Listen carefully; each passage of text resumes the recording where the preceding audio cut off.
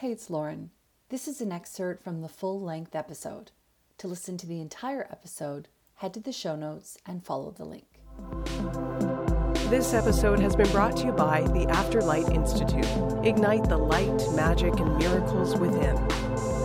And I used to share that belief, like that I don't want to come back here, that I will ascend so great in this lifetime that there's no need to come back. I used to have that, right? And then that's so much resistance to life. But what if the human experience is the ultimate reward, right? Like, what if this is the ultimate reward? And what if our understanding of humanity and the earth was distorted? I really do believe that very recently on Earth, there has been very advanced life.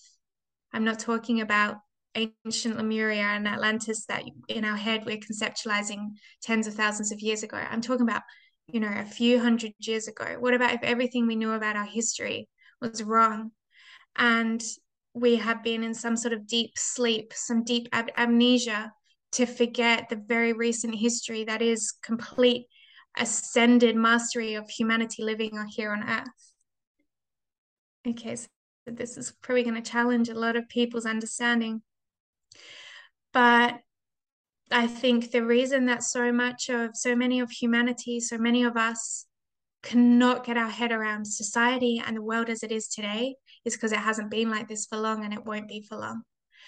And I'm going very cold. The truth is, yeah, I've got goosebumps. Crazy goosebumps.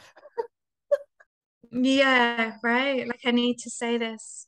The truth is, it's not going to be like this for long. And it's only been like this for a short time. And the memory that we have of heaven on earth is a recent memory. And we are all bringing it back. We are bringing it back with our words, with our actions, with our intentions.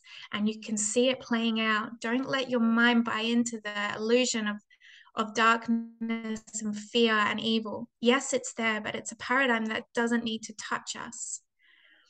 If we just keep manifesting heaven on earth, our resistance to life, it doesn't need to be so.